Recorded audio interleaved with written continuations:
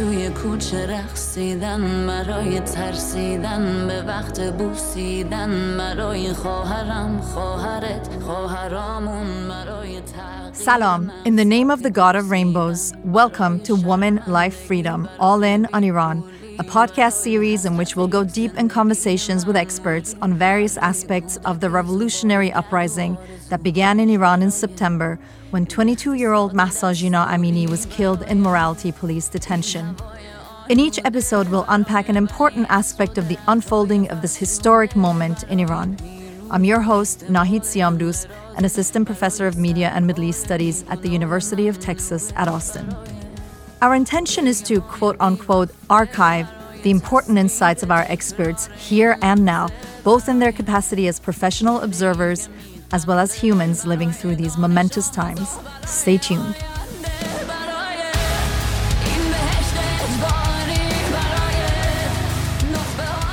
This week, we'll be speaking with Janet Afary. Dr. Afary is Mellichamp Professor of Global Religion at the University of California in Santa Barbara. She has published widely on various aspects of modern Iran, often with a focus on gender. She really is an expert in this field with her award-winning book, Sexual Politics in Modern Iran, published by Cambridge University Press in 2009, which was the winner of the British Society for Middle East Studies annual book prize. She also has written widely on Iran's constitutional revolution, on Foucault and the Iranian Revolution, gender and the seductions of Islamism. And her newest book is about white marriages in contemporary Iran. But first, a quick recap of the most important events leading up to this week's episode.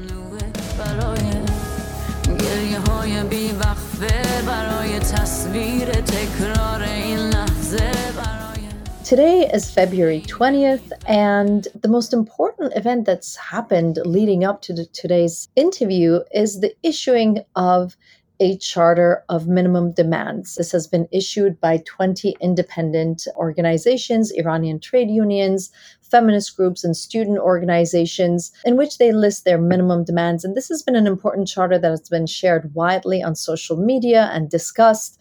And many people are pointing to it as a most progressive charter that could really illuminate the path forward for the kind of Iran that many of these rights organizations in the country have been calling for. So I think what I'll do is really just read the demands, these minimum demands that have been posted in this charter by these 20 independent organizations. It starts with, and I won't read the preamble, but it addresses the noble and free people of Iran on the occasion of the 44th anniversary of the 1979 revolution. These are the demands that they are articulating. 1, immediate and unconditional release of all political prisoners, prohibition of criminalizing political, union, and civil activities, and public trials for those responsible for suppressing popular protests. 2, unconditional freedom of opinion, expression, thought, political parties, local and national trade unions, popular organizations, gatherings, strikes, marches, social networks, and the media. 3, immediate cancellation of the issuance and execution of any type of death penalty and retribution, and prohibition of any type of mental and physical torture. 4, immediate and full equality of rights between women and men in all political, economic, social, cultural, and family spheres, unconditional abolition of discriminatory laws against sexual and gender relations and tendencies, recognition of the Rainbow Society, LGBTQIA+, decriminalization of all gender relations and tendencies, unconditional adherence to all women's rights over their bodies and destiny, and preventing patriarchal control. 5, religion is a private matter of the individuals and should not interfere in the political, economic, social, and cultural destiny and laws of the country. 6, ensure work safety, job security, and an immediate increase in the salaries of workers, teachers, and employees, whether they are all still active or retired, with the involvement and agreement of elected union representatives.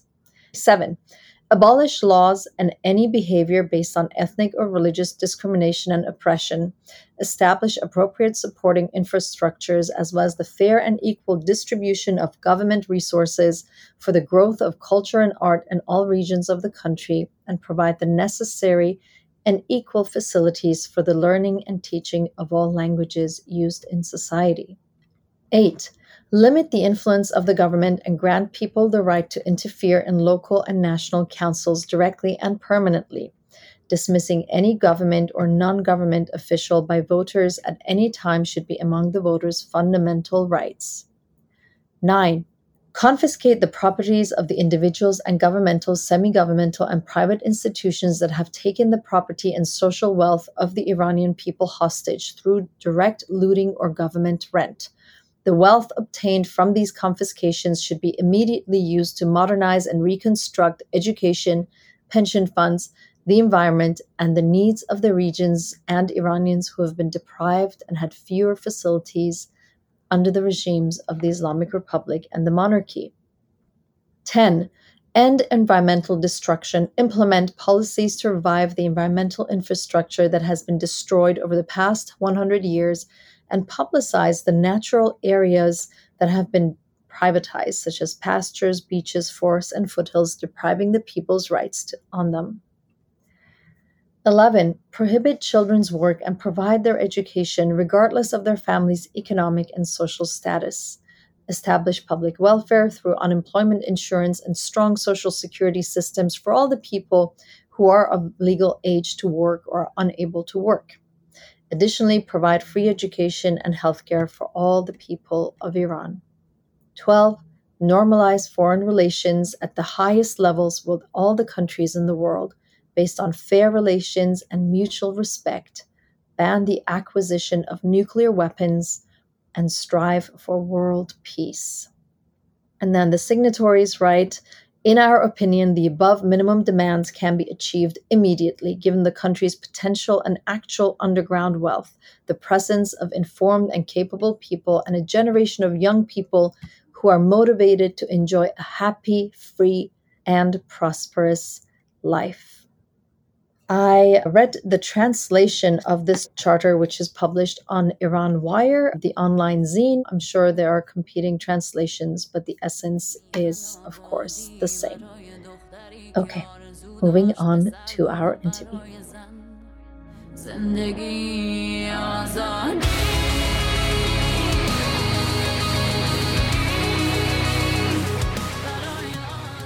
Well, hello. Our guest today is Professor Janet Afary. It is such a pleasure to have you today, Professor Afary. Thank you very much, Dr. Siamdous. It's a pleasure to be here with your podcast.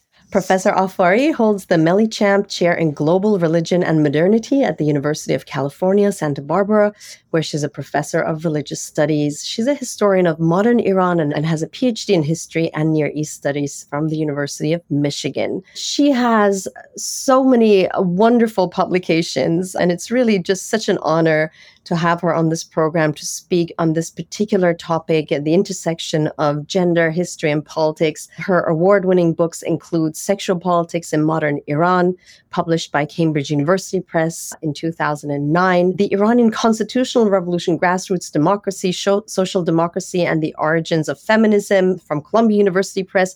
And these discussions about the Constitutional Revolution have, of course, become so resonant today with the Women Life Freedom Movement. And Foucault and the Iranian Revolution, Gender and the Seductions of Islamism, published in 2005, and more recently, Iranian Romance in the Digital Age, From Arranged Marriage to White Marriage, Sex, Family, and Culture in the Middle East, published in 2021, and recently translated into Persian. Dr. Afary publishes frequently in both academic journals and also more mainstream publications. Again, wonderful to have you here. There is just so much to discuss with you, and I just hope that I can do some of your work justice in this interview. Thank you very much.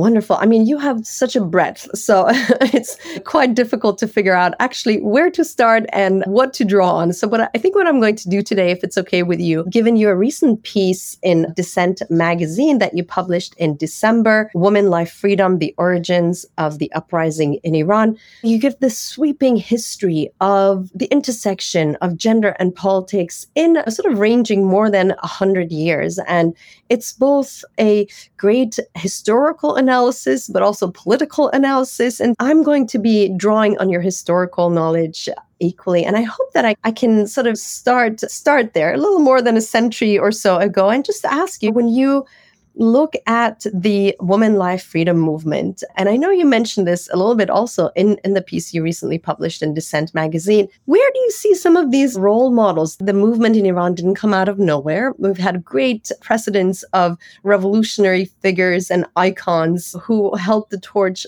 long ago. Who sort of comes to your mind when you think about some of these champions of women's rights? Well, the persecutions of the Islamic Republic have produced almost an amnesia about the history of women's rights in Iran. The reality is that women have been extremely active in the last century, more than a century. Just going back to just the beginning, end of 19th century, Bibi Khanum Astarabadi comes to mind, who mocked the intellectuals of her time for their misogyny and hypocrisy. 20s and 30s, Sadiqi Dolatabadi, who was an activist, pioneer, educator, and pioneered the unveiling movement. In the 40s, Iranian women feminists were quite active in the Iranian Communist Party, the Tudeh Party. The one that comes to mind is Dr. Fatemeh Sayyah, the professor, but also a strong advocate of women's suffrage. And then the 60s and 70s, we have a whole generation of women who are campaigning for women's rights. Of course, they're hampered by the fact that they have to do it within the limits of the Pahlavi monarchy, the authoritarian Pahlavi monarchy. But nevertheless, they're quite remarkable. Mehrangiz Manucherian, member of parliament who campaigns for women's rights and reforming religious laws and marriage laws. Farrokh Parsa, Minister of Education. She was also my former school principal. Setare Farmoyan, who started the NGO movement in Iran. Among minorities even, Shamsi Hekmat, who had one foot in the Women's Organization of Iran and reformed inheritance rights for Iranian women. Mahnaz Afkhami, who was, of course, Minister of Women's Affairs. And on Forough Farrokhzad, let me end with that, because as a poet, filmmaker, and somebody who really broke so many taboos.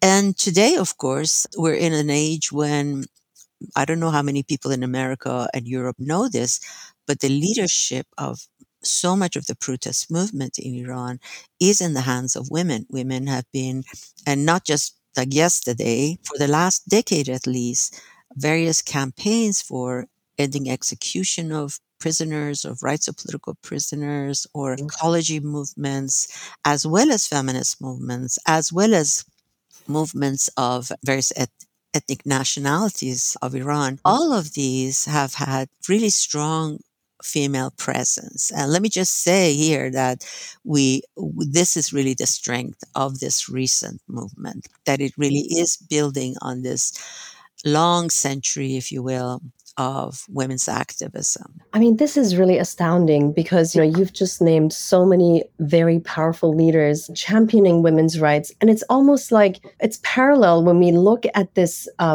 avalanche of decades of women really trying to fight and push and claim more rights. It's kind of parallel to really Iranian nation at large trying to achieve freedom and democracy and justice, and yet not really so far having achieved it. And I wonder, what do you both as a professional who's observing and has been studying these matters for decades, but also as an Iranian woman, why do you think we're still here, given these champion women who you've mentioned going back over a century? Why are we still in this, not still, but why have we actually but actually gone back, right, in terms of rights and freedom? I actually don't say that we haven't achieved very much. I would say that we've actually achieved an enormous amount. but that the stakes have been extremely high and the barriers have been so unbelievable. I mean, when you think of the beginning of the 20th century, for example, let me just compare Iranian women not to, for example, European and American women, but let's compare them to women in Turkey or women in South Caucasus. So in Turkey, for example, you had schools for midwifery, you have women's publications for their own time considered feminist in terms of groundbreaking issues they discuss. And in South Caucasus, where it also shared Iran's Shi'i culture. You had pioneering men who actually were opening private schools for women, and you had women philanthropists, and we had women heads of numerous NGOs. And in that very same period in Iran, the clerics were absolutely 100% adamantly opposed to girls' education. I mean, they were opposed to all kinds of secular education, but particularly girls' education. There were no girls' school other than what some missionaries, for example, Presbyterian missionaries had created, or for example, Alliance Israel had created primarily for the Jewish community. There were none. And so this is the barrier. This is the barrier that Iranian women face, even in the region, by standards of the region. So we've come a long way actually from those days and have achieved an enormous amount. And of course, when you break so many barriers, there are bound to be backlashes. We've gone through 2 steps forward and 1 step backward, sometimes 3 steps forward and 2 steps backwards. But we have nevertheless made an enormous, I mean, looking back at it, for example, from the Reza Shah period, I would say. I was just about to ask you about the Reza Shah period. His reign is commonly sort of credited with having really modernized Iran also in the gender sphere. And I wonder whether you think, and of course his very controversial ban on veils is still widely discussed today in the context of having in some ways almost caused the imposition of the veil again with the Islamic Revolution in 1979. And I wonder how you viewed the reign of Reza Pahlavi, the first Pahlavi monarch who crowned himself in 1924. Right. So when Reza Shah became Shah, I mean, he was brought to, with British support to power. He became Shah because the clerics didn't want to see another Kemal Ataturk in Iran. So although he was perfectly happy to be president, they insisted that he should become king. But when he came to power, he actually recruited to his cabinets and various positions a generation of constitutionalists, people who had fought 2 decades earlier for greater democratization and modernization in Iran. And the constitutionalists made a decision that they couldn't achieve democracy under Reza Shah, although they very much wanted to, but that it could at least attain some of the reforms that they had wished to do. And I would put these reforms in 4 categories that they a very short period they achieved. So one was the reforms in health and hygiene, stopping spread of venereal diseases and public bathhouses. And what that did is that greater awareness of science, for example, vaccination, and the fact that alcohol was actually something good because it was used in vaccination, undermined the authority of the Shi'i clerics and many of their sayings. For example, alcohol is a taboo, and in many other areas. So the whole authority of the clerical establishment almost broke apart in this period as a result of these health reforms. The second were educational legal reforms. So suddenly you have tens of thousands of girls going to school and then going to the university and then joining various government organizations that were propagating literacy and legal reforms. And, age marriage goes up for girls to 15, for boys to 18. But these reforms are also desegregating Iran. They're mitigating dramatically social hierarchies. The dress reforms of which is the third one that I was going to talk about, the dress code, actually does 2 things. One goal of it is to present a more modern image of Iran to the Western world because, of course, the colonial powers had always used the question of gender, going back to the British in Egypt, for example, the French in Algeria, but the same thing in Iran. saying that they were on this civilizing, modernizing bent. And of course, what they gave as an example was the status of women. Women are very backwards. And what they used as measure of backwardness was the way women dressed and men dressed. And so in one stroke, Reza Shah and his people, basically, I should say, decided to just take this away from the Western world. You say we're backwards because of the hijab or the dress or the veil or the turban. Well, we're going to just dress like you. And that was an enormously important thing in essentially silencing, if you will, in some ways, the Western colonial discourse. Of course, it had what you mentioned, the ramifications inside Iran, which I'll talk about in a second. But it also did something else, because these dress code, the way your turban was, the way your belt was, that actually said what social class you were from and what religion you were from. And when that was taken away, when people started wearing uniform clothing, essentially, you could no longer say who was a Baha'i, who was a Zoroastrian, who was a Sunni, mainly.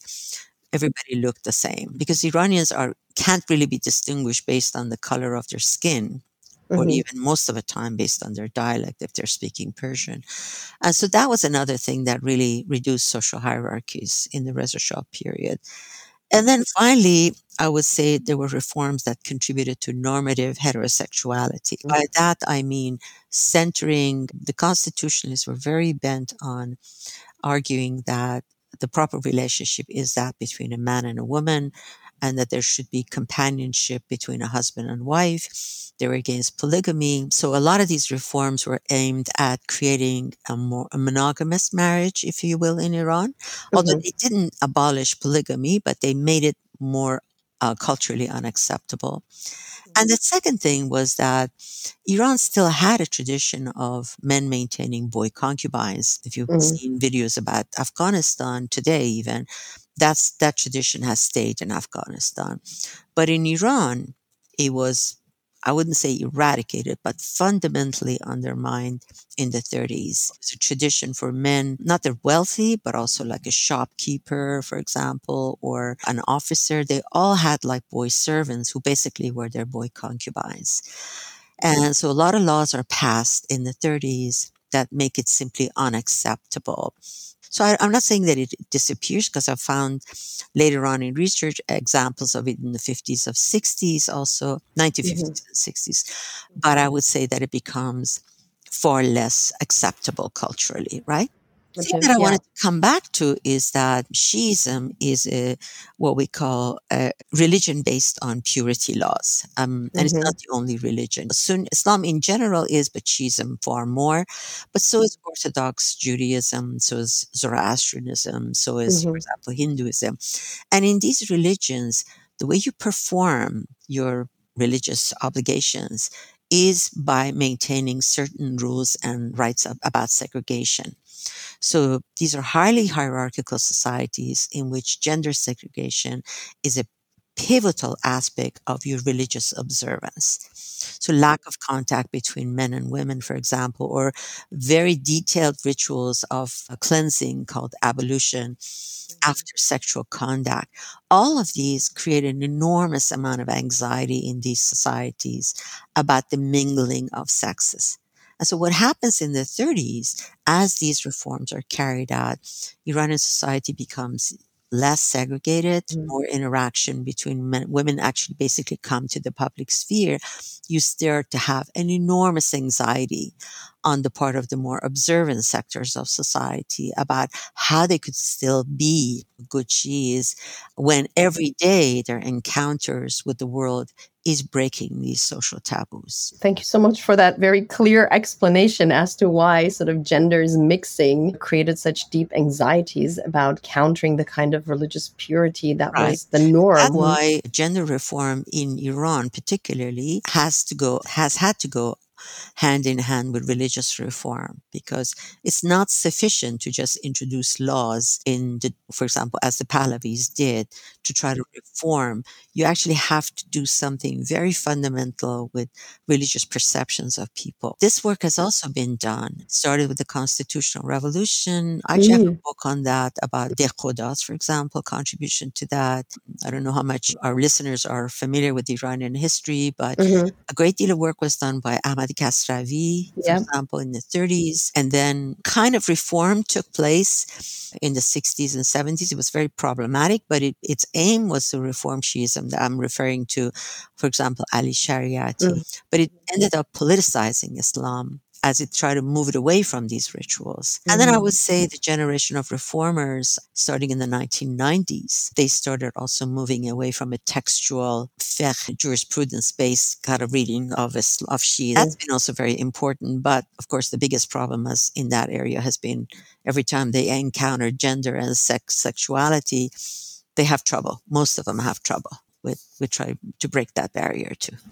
Interesting, even though what you're saying is that on the religious front, this kind of modernization and reforms has also taken place, but perhaps the anxieties around sex and gender are so deeply rooted that they are so deeply rooted. But we do have people who are doing it. For example, a terrible example these days, of course, was Abdul Karim Surush. You've probably heard the story about how he was attacking. With Golshifteh Farahani or? Golshifteh Farahani, right? So how dare an actress who's appeared in nude or semi-nude images come and talk about Iranian reform. So you have that. But actually his son is a very good example, Surush Dabbagh. So he is far more open. He's still a reformist, but he's far more open. He talks about the need for people to accept and recognize, for example, cohabitation, white marriages, and living together basically as a legitimate form of existence. That's far more open on questions. So there's some work also being done by the newest generation in that regard. But in a way, to me, the two have to go hand in hand because the roots of these issues are so much within, as you just mentioned, religious just thinking.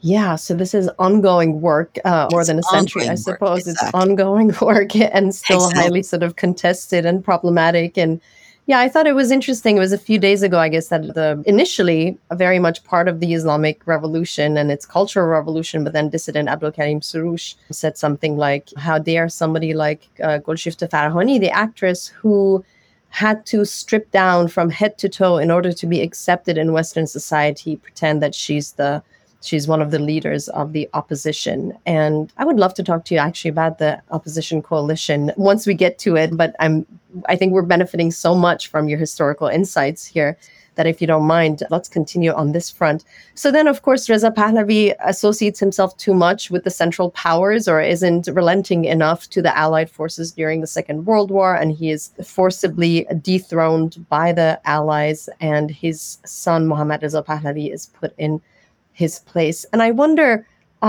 how did Mohammad Reza Pahlavi basically continue his father's work?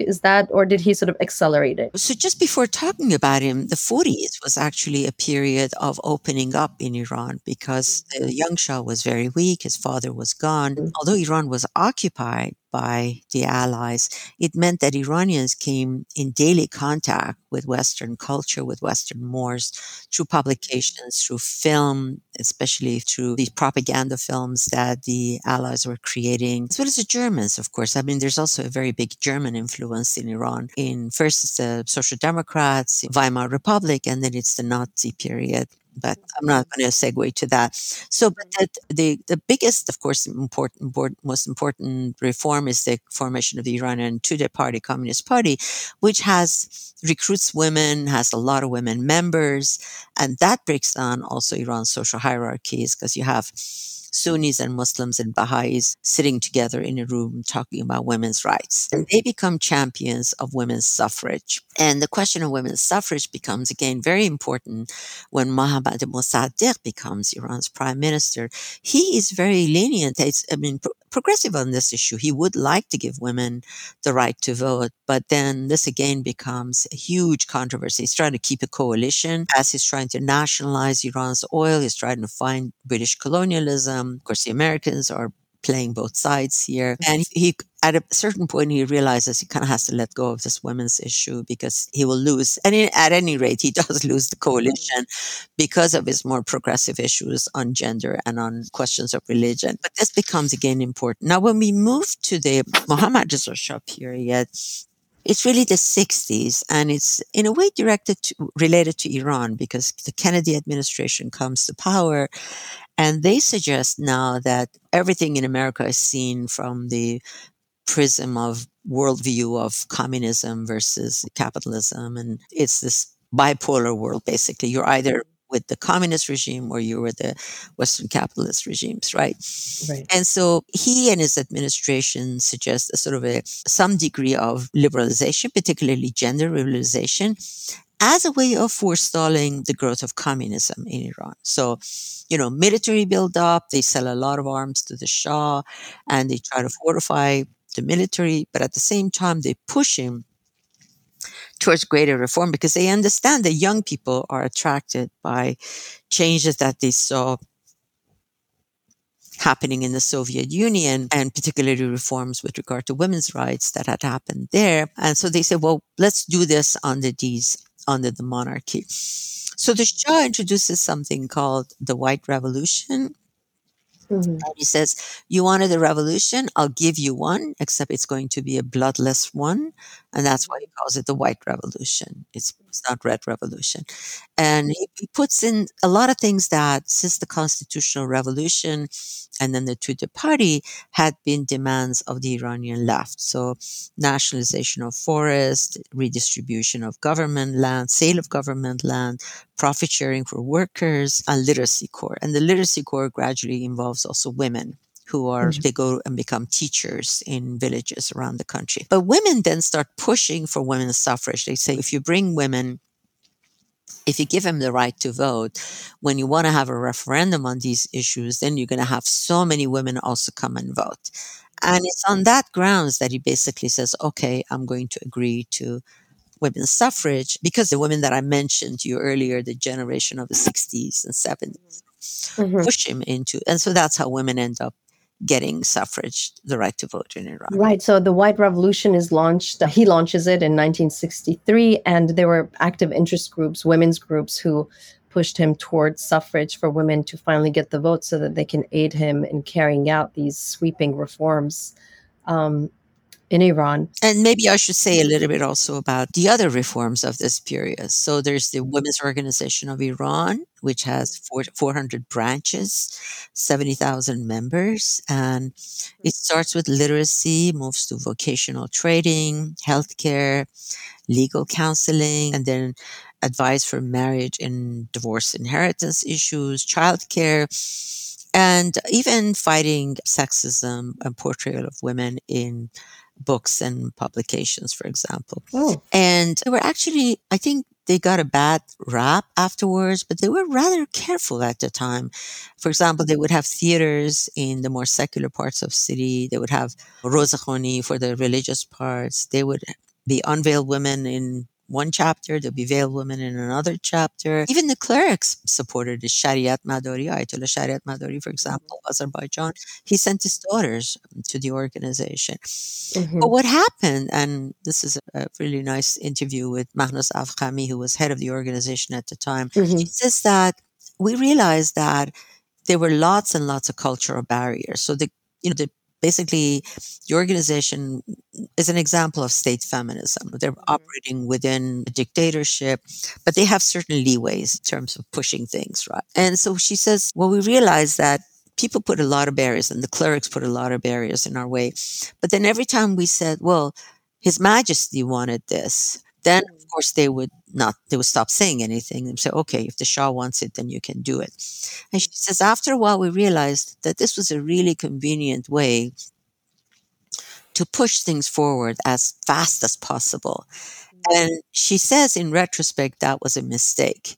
Right. Because we shouldn't have done it. We should have actually but then I think when she says we should have done it differently, it wasn't an environment where you could actually have discussions. I mean, if you were going to have, let's say, a discussion, for example, of marriage and divorce and inheritance rights, would have involved multiple sessions on TV and radio and women's newspapers talking about women's rights issues. And then, of course, the clerics would have certainly not allowed that to happen, or they would have, in some cases, they tried to steal the agenda. Like, for example, remember this major cleric in the 70s who had a series of articles in the biggest women's magazine of the time, Zanaruz, to try to say that true Islam is actually good on all these issues, and you don't really need to have any reform of religious. And the women's magazine published them because what else are you supposed to do? So you couldn't really fight back. So these are the constraints of state feminism. You may have some very important and very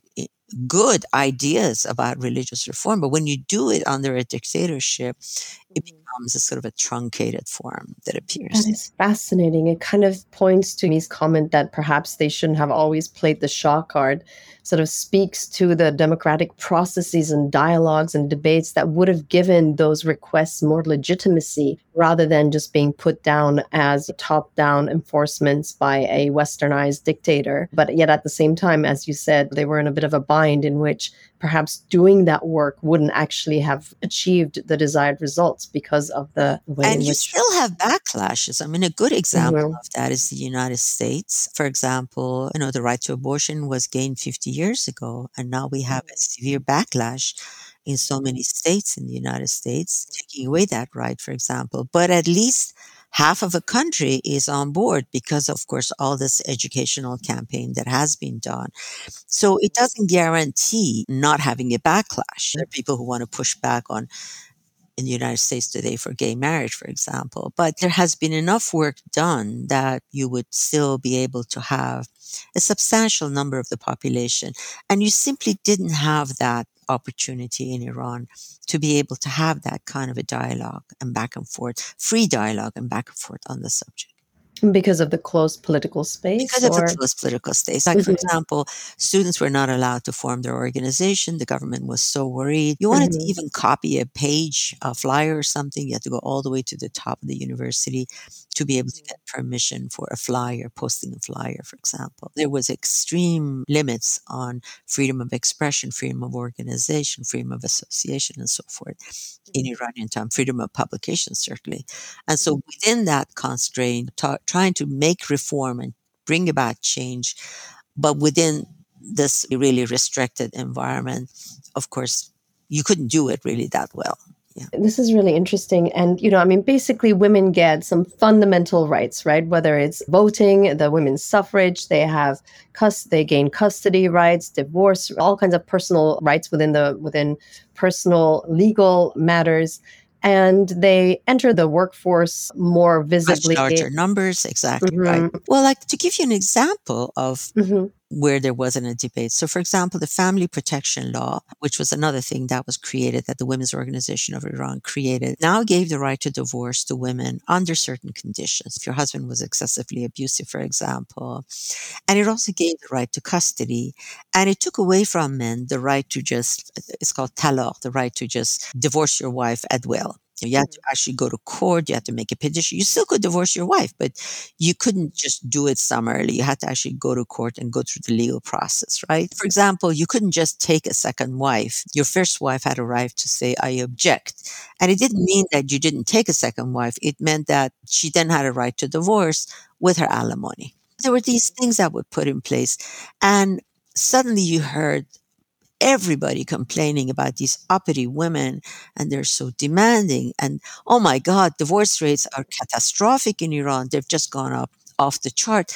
But the reality is that actually divorce rates have. In other words, it was like 165, per 100,000, and it came to 81.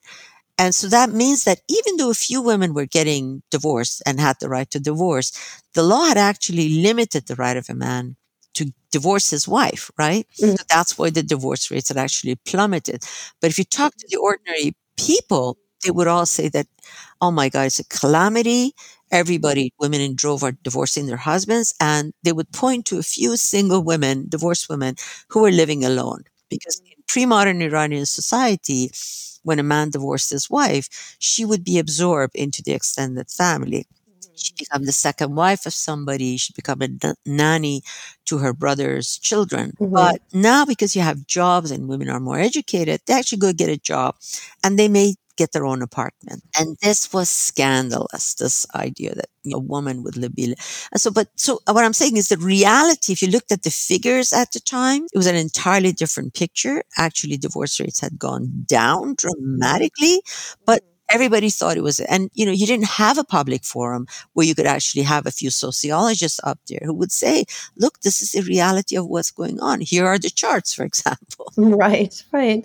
So it seems like there was a moral panic happening There in was a moral society, panic right? happening, right? Caused by these, Right. yeah, sort of And there had exemplary, been yeah. almost a social contract, is one of the things I say in my sexual politics book, Mm. that Iranian reformers, when they started to introduce these reforms, and I mentioned to you how far behind Iran was compared to even Ottoman Empire, they had essentially promised men that give us the right to, for example, educate the women, because we need a modern Iran, because we need boys to be educated, basically. And for boys to be educated, the mothers have to be educated. So the rights that were given to women were rights to make them a more better mother. People have talked about it, sort of a domestic, if you will, scientific sort of women's rights. Yeah. At the service of the nation. At the service of a nation, better health, better hygiene, things like that, Mhm. taking your kids for vaccination.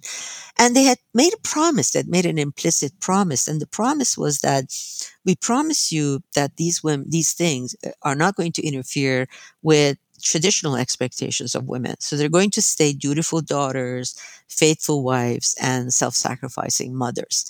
And that social contract had held all the way through the beginning of the 1960s. And now it broke apart. I Mm. think it broke apart in all these things that we talked about, in law, for example, in the consumer industry comes in. And in the mind of people, consumer industry's vulgar display of women's bodies becomes the same as feminism.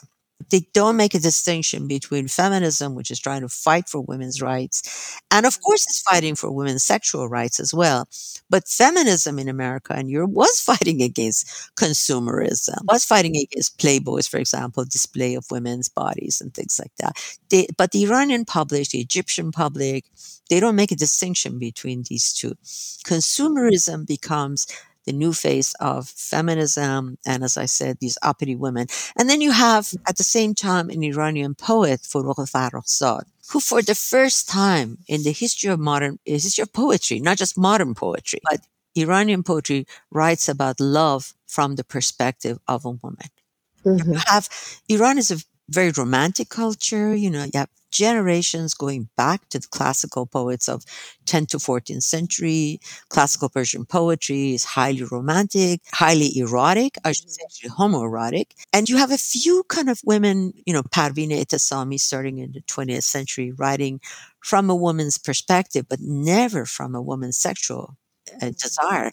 And this is what Furugh does in poems that talks about, I sinned the sin and I enjoyed it passionately, or something like that, she says. Or when Mhm. she writes about, she's in a caged marriage. She really wants to get a divorce, but she has a child. She had a son for a while. I mean, I don't want to make it, biographical, the poetry. Mhm. It's not always, but of course she had also gotten a divorce, and her husband had custody. And so to the public, it becomes the sinful woman who, how dare she even talks about sex and sexual. And Mhm. so in and so this maybe brings me to sort of some of the reasons for the revolution, because you have this coalition that essentially is formed. On the one hand, the clerics who've all along opposed these in the more traditional sectors of society, the bazaar merchants who still want to marry their daughter at 15. They don't want them to go to college to be able to get a temporary wife, for example, and all those sort of traditions. They certainly don't like to see women working in high professions. And you have a generation of leftists, sort of the remnants of a Tudeh party, but now in different forms, who are making, and this is what the Communist Party does everywhere in sort of the third world, where they make a big distinction between what they call women's rights, rights of peasants and rights of workers. And these are like food and work and hygiene and kind of things like education and maybe basically the right to work and maybe childcare centers, but they absolutely abhor what they call bourgeois women's rights. And by that, they mean middle class women who are demanding greater sexual freedom, for example, or the right to dress the way they wish, for example, or asserting themselves. And these were considered sort of decadent values, immoral values. And in an attempt to appeal to the broadest sector of society, and this is sort of happening everywhere now, and the broader sector of society is very sensitive about these issues that are fundamentally changing the institution of family, right? They start saying, well, we're against these bourgeois rights, we're against these decadent rights, but we're for the rights of peasants and workers. And that's how you start to have a coalition that basically overthrows the regime. You have a large enough coalition that includes the traditionalists and the clerics and significant part of the generation of young people, leftist students, nationalists and leftist students. Remember, these are the first people going to college, the first generation.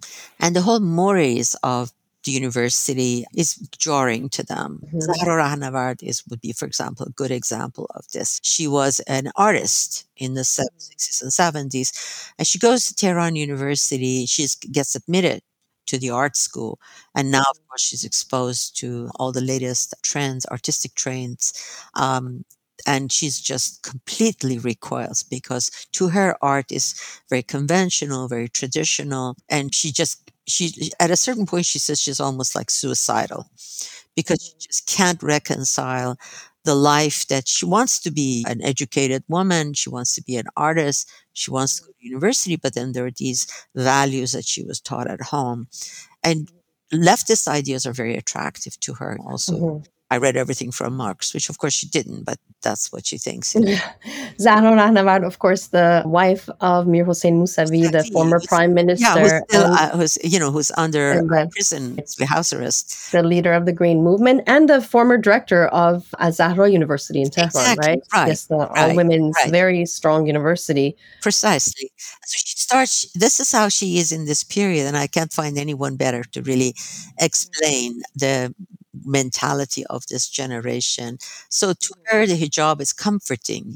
When Ali Shariati comes and says, well, you can be an educated woman and be a professional woman. And, gives example from Madame Curie and things like that, and women who are studying at Cambridge and scholars, but don't buy into the decadence and immorality of the Western world. She totally buys into that. And so does the generation. And I think that becomes a foundation for the revolution. So, and too many people, remember the revolution had like 1 million probably leftists in it, huge contingent of leftists and nationalists. And they decide on maybe Ayatollah Khomeini as a figurehead, something that would unify the whole country together. But that's not what these people want. It's not like they want to go back to a religious autocracy, but they want to bring as many people from the Iranian society into the fold of this movement so that they could get rid of the Shah. Right. And gender becomes a thing, which is gender rights, but not all gender rights. So, education and employment and all these things, these stay. But then anything that has to do with women's sexuality, that becomes. And so the revolution is essentially carried out by sacrificing these aspects of women's rights. That is so fascinating. Thank you for that very clear sort of leading us up to this moment. And, you pointed out the dangerous sort of conflation between women's rights and feminism and sort of this understanding in Iran by swaths of the population that perhaps what feminism meant was precisely these ways of life, the sexual liberties and everything that people just found unacceptable within, or many people found unacceptable within Iranian society. And then, you're talking about this top-down sort of state feminism that gives women many rights. And then this bottom-up women coming and entering the educational system and really going through universities and the workforce and all of that and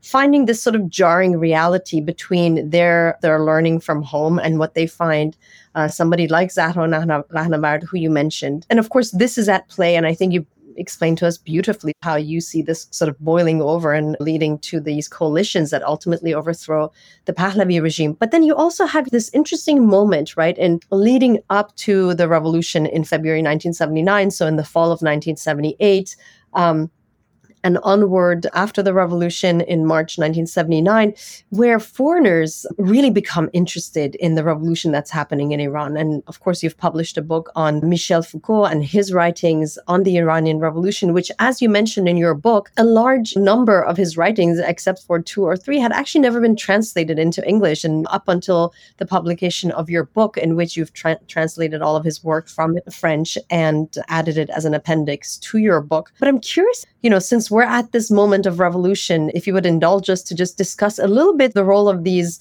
foreign intellectuals and feminists, such as Michel Foucault, and then later on Kate Millett and Simone de Beauvoir. Of course, Foucault was interested in the Iranian Revolution because he had reached a point where he was interested in a sort of spiritual politics, and he saw a promise. He thought the Western philosophy was at an end, and the Iranian path might point the way forward into a new kind of future that diverged from sort of the dead end of Western thinking. And I have from the introduction of your book this passage that is really fascinating. And I wonder if I can just read these few sentences and have you lead us into this interesting foray into the Iranian Revolution and Foucault's understanding of it and role in it. You write, on a few occasions, and I will say again that you co-wrote the book, of course, with Kevin B. Anderson, but you both write, on a few occasions, Foucault reproduced statements he had heard from religious figures on gender relations in a possible future Islamic republic, but he never questioned the separate but equal message of the Islamists. Foucault also dismissed feminist premonitions that the revolution was headed in a dangerous direction, and he seemed to regard such warnings as little more than Orientalist attacks on Islam, thereby depriving himself of a more balanced perspective toward the events in Iran. At a more general level, Foucault remained insensitive toward the diverse ways in which power affected women as against men. He ignored the fact that those most traumatized by the pre-modern disciplinary practices were often women and children who were oppressed in the name of tradition, obligation, or honor. So we have this highly progressive intellectual public figure coming to Iran. And if I understand it correctly, he misreads the gender dynamics of the revolution. Yeah. So before that, of course, Foucault, when he was alive, but certainly afterwards, has been highly criticized for his blindness, essentially, on feminism. A generation of American philosophers have written on this. And also, I would say blindness about colonialism, because he was a contemporary of Frantz Fanon. And, for example, Sartre was writing in support of the African revolutions, and certainly all that work by Amil Cabral and Césaire, all this was available to him, but he never, of course, ever talks about colonialism, the role of imperialism for that matter. So there are these huge blind spots in her work. He is, as you said, he sees modernity at a dead end, and he hopes that Iran might be a sort of a spirituality that would find a way out. Of course, he's extremely uninformed about Iran's history. He knows none of, like, for example, the stuff we talked about today. But he just gets in the water and starts issuing these writings for the Italian newspaper that has commissioned him to basically write about some journalistic pieces on the Iranian Revolution. And it's a sort of a reverse Orientalism, because he sees women who are fighting now. Now we come to late 78 and early 79, really realizing that there's going to be a complete backlash with regard to women's rights. Because remember, the first thing that Khomeini does when he comes to Iran, the very first thing is to abolish the family protection law that had given minimal rights to divorce, for example. And then the second thing he does is he says all these women are nude. Basically, he means unveiled, and they should basically wear the hijab to go to work. And then he goes and he executes a few openly gay men. So those are like the first 3 things that he does, right? And then he goes after the ethnic minorities in Iran and accuses them of being separatists, the Kurds, for example. So right away, very quickly, he sort of takes off, if you will, these components of the revolution, of which Iranian people were themselves somewhat confused about degree of women's rights that women should have, whether these ethnic minorities who are now demanding autonomy should actually be given these rights or not. So it comes in this atmosphere, and he starts saying, oh my God, this is a new form of spirituality and it's going to be completely a new way. And not realizing that this theocratic regime that's we're beginning to see the earlier forms of it can use the very same techniques of modernity that all these other states have used. For some reason he thought that the theocratic regime will be outside the regime of modernity. But I mean, using his own insight, this is really the big perplexing thing about him, having talked about modernity as such an all-encompassing thing. How did he think that a new clerical regime would operate outside modernity? Wouldn't it have its own disciplinary system, the mechanisms for control of society? But there were people who did see that. Best example of it, and we talk about him in our book and also bring his writing, is Maxime Rodinson, and Jan Richard. Those are the two people I really would like to mention.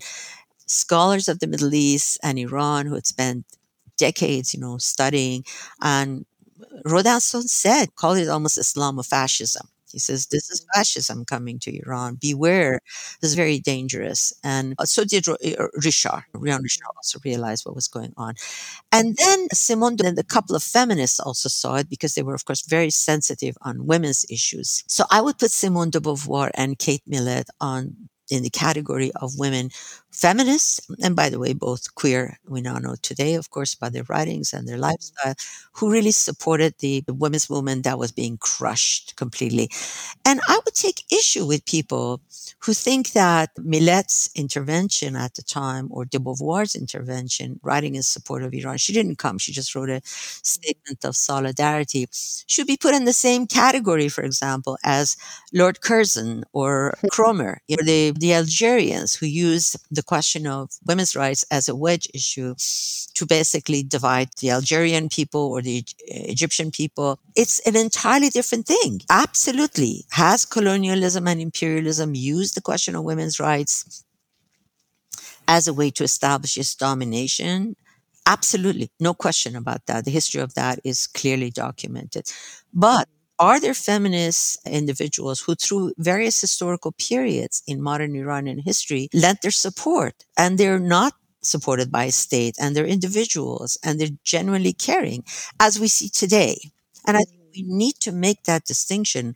Otherwise, we're gonna hit ourselves in a kneecap, basically, because we need that support as Iranian women fighting for women's rights. We need, for example, today, all the global support we can get. But of course, we need to make a distinction between, I don't know, somebody like Condoleezza Rice, for example, who might speak on behalf of Iran women's rights, or George Bush's wife, or somebody like that, feminist who genuinely and deeply cares about women's rights in Iran, members of these smaller organizations, or even people who might today have some position, maybe mayor of a city, for example, or a well-known writer or something, and they generally care about issues of Iran. Yeah, this has been a really sort of vexing issue with, I think, especially sort of, as you say, some progressive leftists just being really very cautious about supporting the women life freedom movement because of some of the misgivings, perhaps. And yet, ultimately, I have seen people in talks and panels come around to saying, well, just because you support anti-imperialism doesn't mean you have to then, against a people's movement like the Women Life Freedom Movement, stand with the oppressive force here rather than the liberatory force. And I think these are... Yeah, and I would say that even the hijab issue has to be contextualized, right? So, for example, I have students coming from conservative families, coming to the university, sometimes maybe first generation, from Middle Eastern backgrounds in the United States, and they wear the hijab. And I totally support that and applaud them, because this is something they did either because they were very uncomfortable or their families wanted some assurances that when they come to the university and get an education, they still remain loyal to whatever cultural values of that family is. And I think that's a struggle that this individual woman has to decide for herself. She wants to wear the hijab. She doesn't want to wear the hijab. That's an entirely different question. It's an entirely different question in Iran, where the hijab has become really the emblem of this reactionary theocratic state forcing and having a whole slew of mechanisms, enforcement mechanisms for torturing and, of course, in the case of Mahsa Amini and many other women, killing women over this issue. And I think a left should be able to make these distinctions between a hijab that's a cultural expression of someone, particularly in the diaspora community, and a way to maybe holding on to some values. And as they negotiate, and I've seen women wear the hijab, I've seen them take it off. They go through these stages in their lives. And state that is actually forcing and using the hijab as a way of reducing women to second and third citizens in the country, and also taking away so many other human rights from them. Right. I think these distinctions are sometimes difficult to make from the outside, especially with people who have these hesitations about not getting into other people's business in sort of a la Orientalist fashion. But yes, these are all very important sort of distinctions to keep. And I wonder, so, since we've already sort of moved in this direction, if we can then take it forward. And you write in your dissent piece about the demographics in Iran and how it's a very different population today in trying to come to grips with what's been happening in Iran since September 2022. And before that, for many years, as you mentioned very early on in this interview, it has been, in fact, women who for over a decade have been on the front lines of these very visible movements for rights, not just women's rights, but all kinds of rights in Iran. And you write in your piece that fully 75% of the country is urbanized. Literacy stands at almost 100% among people under 25. And there are 4 million university students, the majority of whom are women. And the fertility rate, meanwhile, has fallen to 2.1 births per woman from 6.5 in 1979. So what kind of Iran are we seeing today? And as you write in your piece, how it's different from 1979, and how has that contributed to what you think we've been seeing, not just these past months, but over the last couple of decades? So profoundly, it has changed. What's happened is marriage, as Stephanie Kuntz likes to say in her classic book on marriage used to be in pre-modern society a way to get in-laws. Sons-in-law and daughters-in-law, of course, procreation. And that was the same also in Iran. So marriage was something that the extended family arranged. So we've moved to a world of companionate marriage. We see that actually happening even in some very conservative communities of Iran, where you don't have cousin marriages are, for example, are becoming very small. Certainly, even semi-arranged marriages, let alone totally arranged marriages, are becoming much smaller.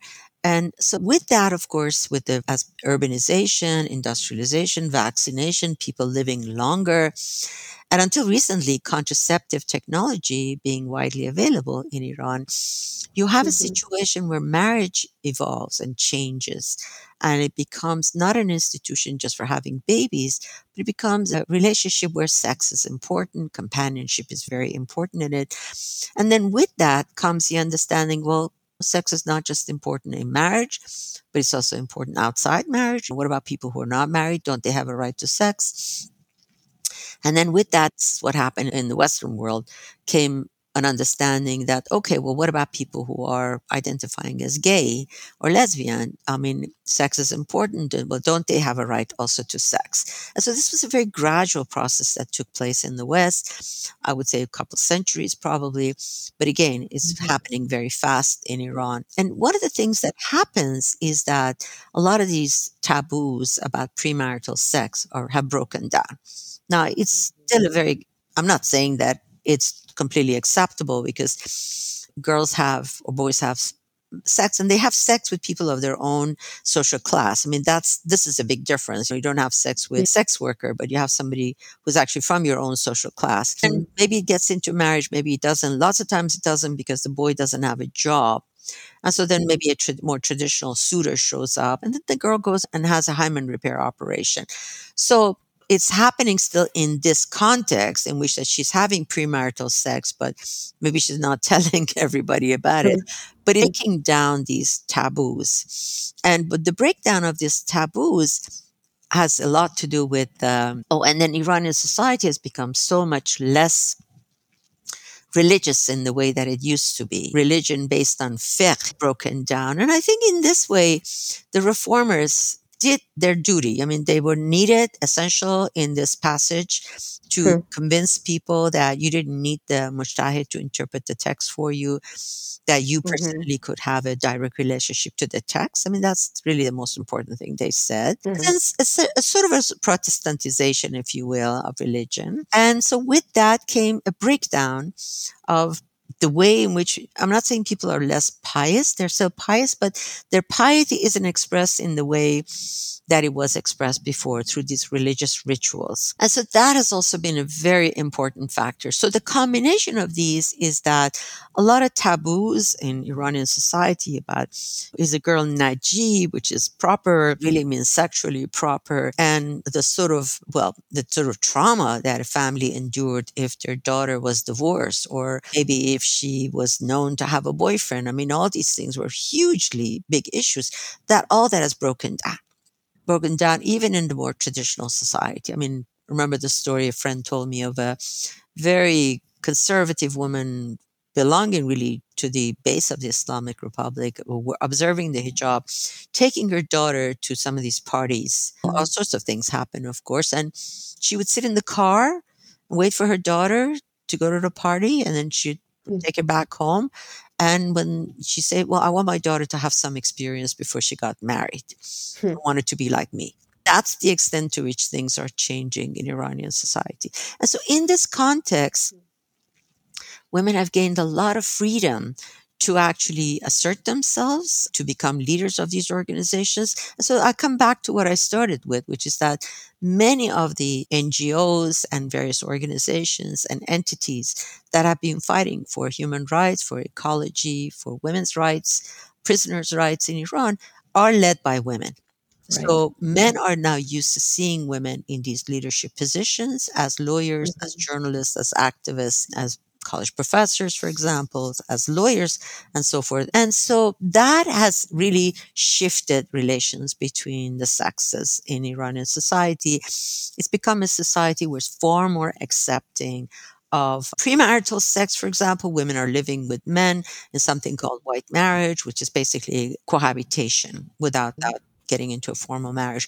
So all of that means that when to me, this thing that Abdul Karim Surush said was particularly vile, because he went back to the mindset of the 1970s and tried to smear, okay, you don't like this group of people who formed in Georgetown? Go form your own.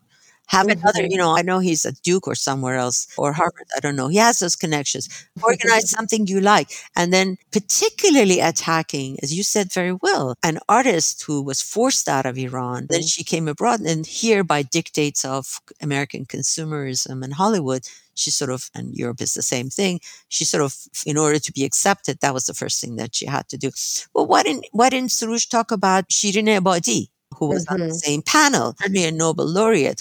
So you see, he's really he's trying to undermine a movement in which women are playing a very prominent role. And then he gave some suggestions of people inside Iran, and he didn't name one woman. Right. No, I'm not even sure Golshifteh Farahani had to strip down to be accepted. She's a great actress or actor. And also, I feel like she was ahead a few years, given that this movement has been rooted in the notion of women's bodily autonomy, everybody's bodily autonomy, right? Right. Again, I don't know what context she did it under, but of course she has every right to do that and represent something. But to me, it's more interesting. It's really upsetting that Soroush would then pick this as a way of trying to undermine the Iranian women's movement. Right, and I want to just maybe end on this note, which is that we should not lose sight of the fact of how crucial, first of all, this history has been, how much we have sacrificed to come to this point. I remember it was during the 1979 revolution. It was a little bit after that. I went to a protest movement. There were a few thousand people, I think, there. And by the way, this was happening abroad by then. And I asked to speak on behalf of women's rights and feminism. And by then I had started translating and publishing about women's issues and women's rights. I mean, that's how I sort of started entering these protests. And the first thing they asked me was, well, how many martyrs has your movement given, your Hmm. organization given? And in other words, my right to speak about women's rights was contingent on how many martyrs our little feminist group had given to them. And of course, we hadn't given any martyrs in that sense. Although if I had known it at that time, I would have said we've given martyrs for over 1.5 centuries for the Right. cause of women's rights and human rights in Iran. Right. And so we have given that. If that's what they're going to judge us by, we've done that. We've paid our Mhm. dues for the sake of Iranian women's rights and human rights in Iran. And we certainly have earned ourselves a prominent place at the table. And we shouldn't lose sight of that and shouldn't let the Mhm. movement get distracted by this and that, which I see Mhm. happening all the time. That's something we need to hold on to. Wow, yes, thank you. I mean, you did mention at the beginning when I pointed to the decades of work and where are we, that really what we should keep in mind is how much women have achieved rather than looking at it sort of from the other perspective of why haven't we achieved more. And it is truly astounding. And I know I've already kept you for too long, but if I could just sort of bring this around a little bit to the present moment, if you have a few more minutes with us, were you personally stunned by what happened after the death of Masajino Amini in custody, in morality police custody? Were you stunned with the protests, or how did you perceive this happening? Again, both as an intellectual, but also just as an Iranian woman who's been there to witness the past decades. What was your first reaction?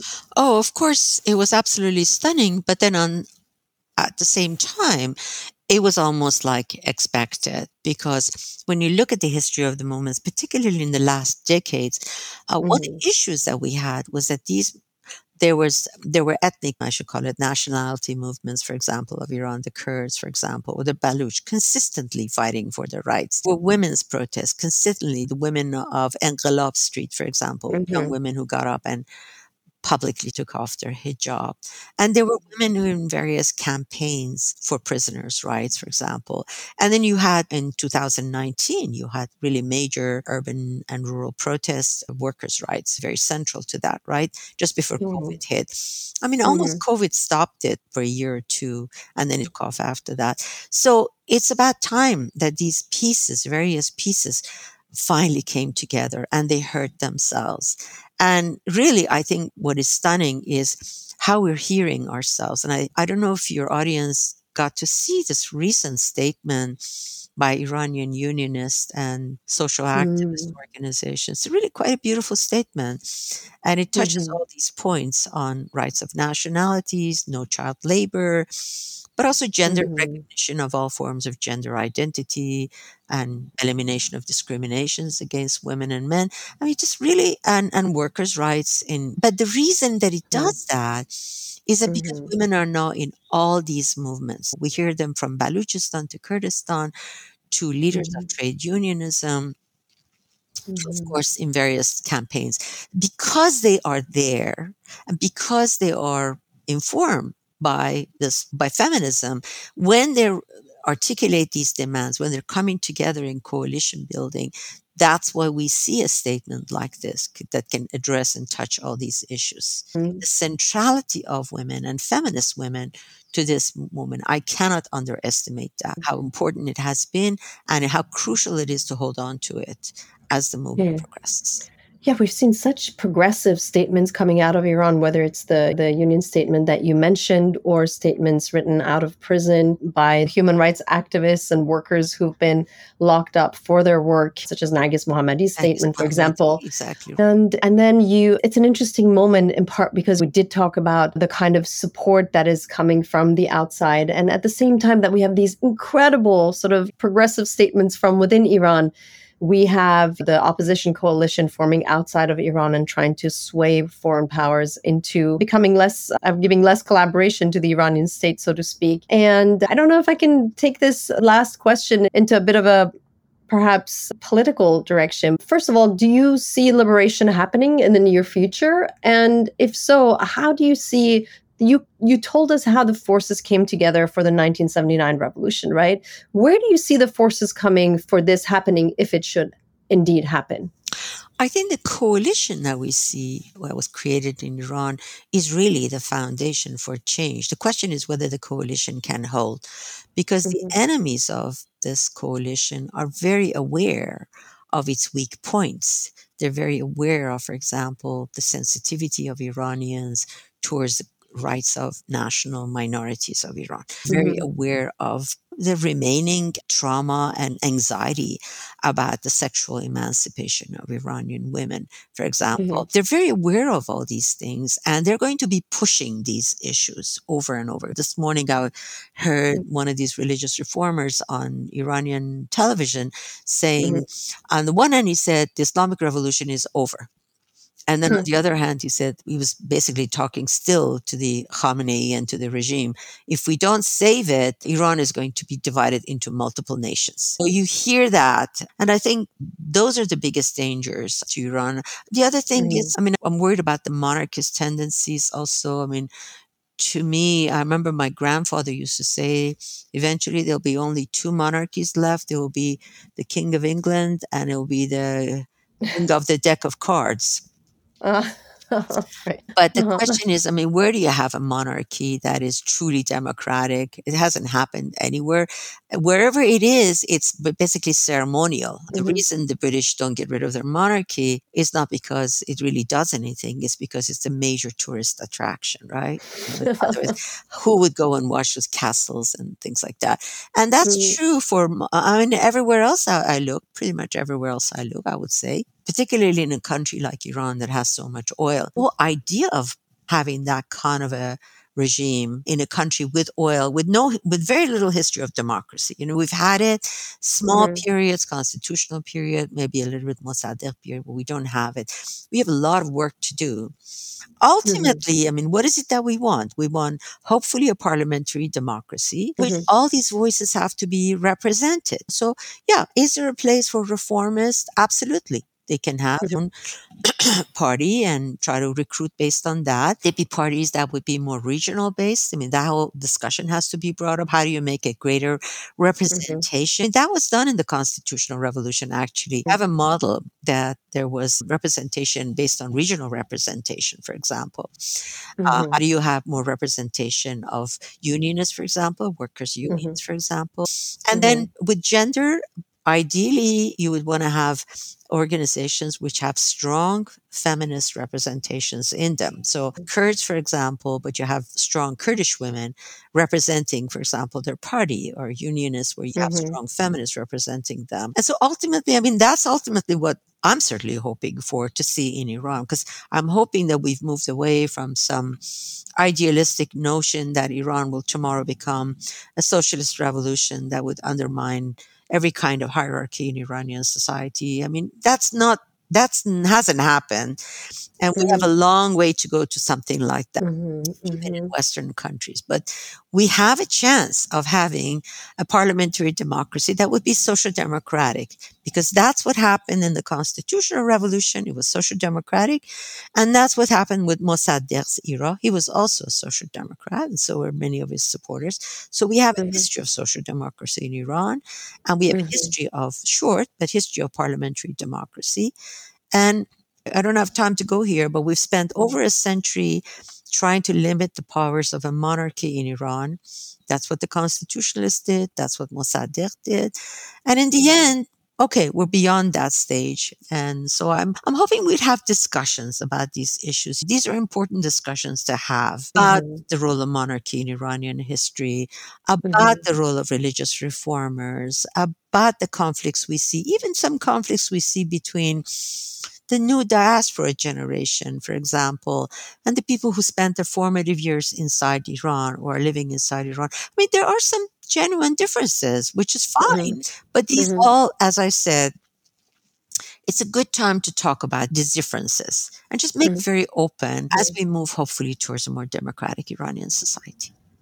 Dr. Janet Afary, thank you so much. It's been such a pleasure to have you on this program. We went way over time, and I'm so grateful for it. I'm so grateful for your time. I myself have learned so much, and I'm sure this has been so beneficial to our listeners. Thank you so much for giving us all of your insights. Thank you very much, Dr. Siamdoust. It has been a pleasure. I very much enjoyed the interview. Thank you so much. Take care.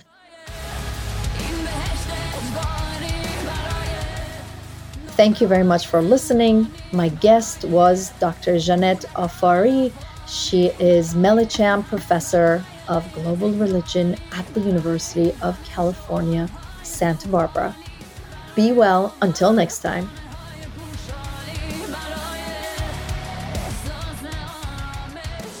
You were listening to an episode of Woman, Life, Freedom, All In on Iran, broadcast to you from the University of Texas at Austin.